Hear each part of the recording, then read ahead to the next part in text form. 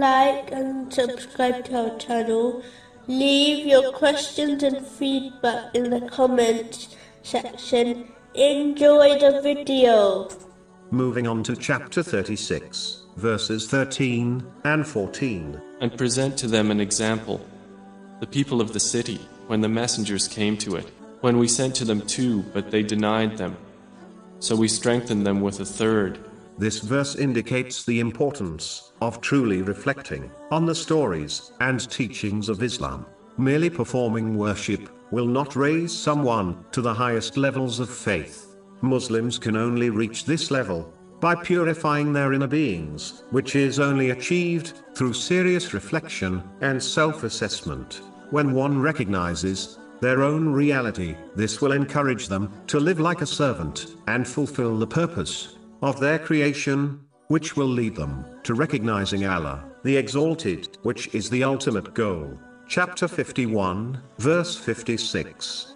And I did not create the jinn and mankind except to worship me. This self-assessment is vital for triggering one to take the steps needed to purify their character and soul of evil characteristics, which is the path of success in this world and the next. Some are so lost in the material world, they never perform this important deed, and therefore decades pass by without them changing one single bit. Muslims must use the time of strength they have been given in order to self-assess and change for the better before they reach the final stage of weakness, when they will desire to change but will not possess the intelligence or strength to do so.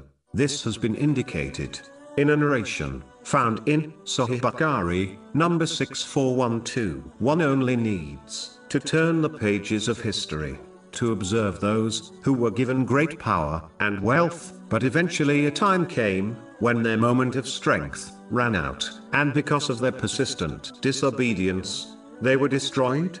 Those who used their moments of strength in the correct way, by pleasing Allah, the Exalted, will be blessed by Him in such a way that even after departing from this world, they will still be honored by society.